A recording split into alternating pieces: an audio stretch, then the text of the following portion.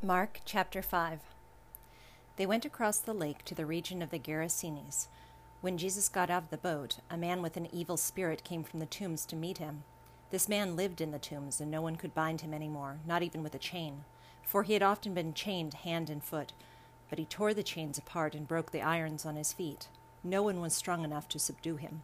Night and day among the tombs and in the hills he would cry out and cut himself with stones. When he saw Jesus from a distance, he ran and fell on his knees in front of him. He shouted at the top of his voice, "What do you want with me, Jesus, Son of the Most High God? Swear to God that you won't torture me." For Jesus had said to him, "Come out of this man, you evil spirit." Then Jesus asked him, "What is your name?" "My name is Legion," he replied, "for we are many." And he begged Jesus again and again not to send them out of the area. A large herd of pigs was feeding on the nearby hillside. The demons begged Jesus, "Send us among the pigs, allow us to go into them." He gave them permission, and the evil spirits came out and went into the pigs. The herd, about 2,000 in number, rushed down the steep bank into the lake and were drowned.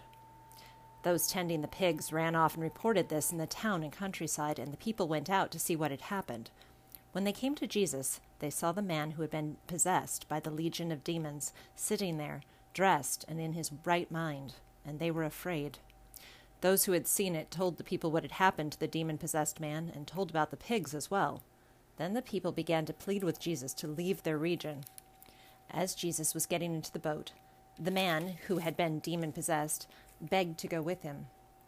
Jesus did not let him, but said, "Go home to your family and tell them how much the Lord has done for you and how he has had mercy on you." So the man went away and began to tell in the Decapolis how much Jesus had done for him, and all the people were amazed. When Jesus had again crossed over by boat to the other side of the lake, a large crowd gathered around him while he was by the lake. Then one of the synagogue rulers, named Jairus, came there. Seeing Jesus, he fell at his feet and pleaded earnestly with him, "My little daughter is dying. Please come and put your hands on her so that she will be healed and live." So Jesus went with him.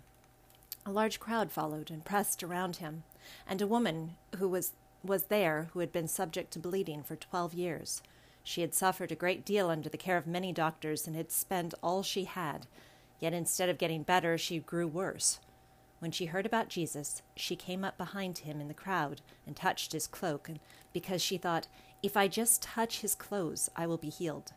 Immediately her bleeding stopped, and she felt in her body that she was freed from all her suffering. At once Jesus realized that power had gone out from him. He turned around in the crowd and asked, "Who touched my clothes?" "You see the people crowding against you," his disciples answered, "and yet you can ask, 'Who touched me?'" But Jesus kept looking around to see who had done it.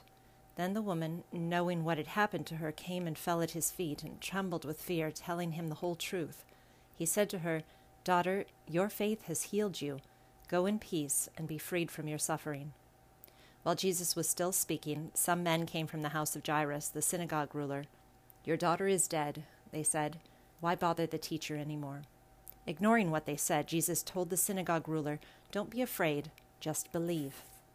He did not let anyone follow him except Peter, James, and John, the brother of James. When they came to the home of the synagogue ruler, Jesus saw a commotion, with people crying and wailing loudly. He went in and said to them, "Why all this commotion and wailing? The child is not dead, but asleep." But they laughed at him. After he put them all out, he took the child's father and mother and the disciples who were with him and went in where the child was. He took her by the hand and said to her, "Talitha koum," which means, "Little girl, I say to you, get up." Immediately the girl stood up and walked around. She was 12 years old. At this, they were completely astonished. He gave strict orders not to let anyone know about this, and told them to give her something to eat. Psalm chapter 33. Sing joyfully to the Lord, you righteous. It is fitting for the upright to praise him. Praise the Lord with the harp. Make music to him on the 10-stringed lyre. Sing to him a new song. Play skillfully and shout for joy. For the word of the Lord is right and true. He is faithful in all he does. The Lord loves righteousness and justice.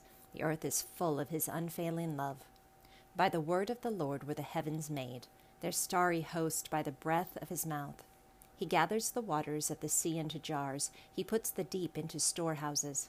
Let all the earth fear the Lord. Let all the people of the world revere him. For he spoke, and it came to be. He commanded, and it stood firm. The Lord foils the plans of the nations. He thwarts the purposes of the peoples.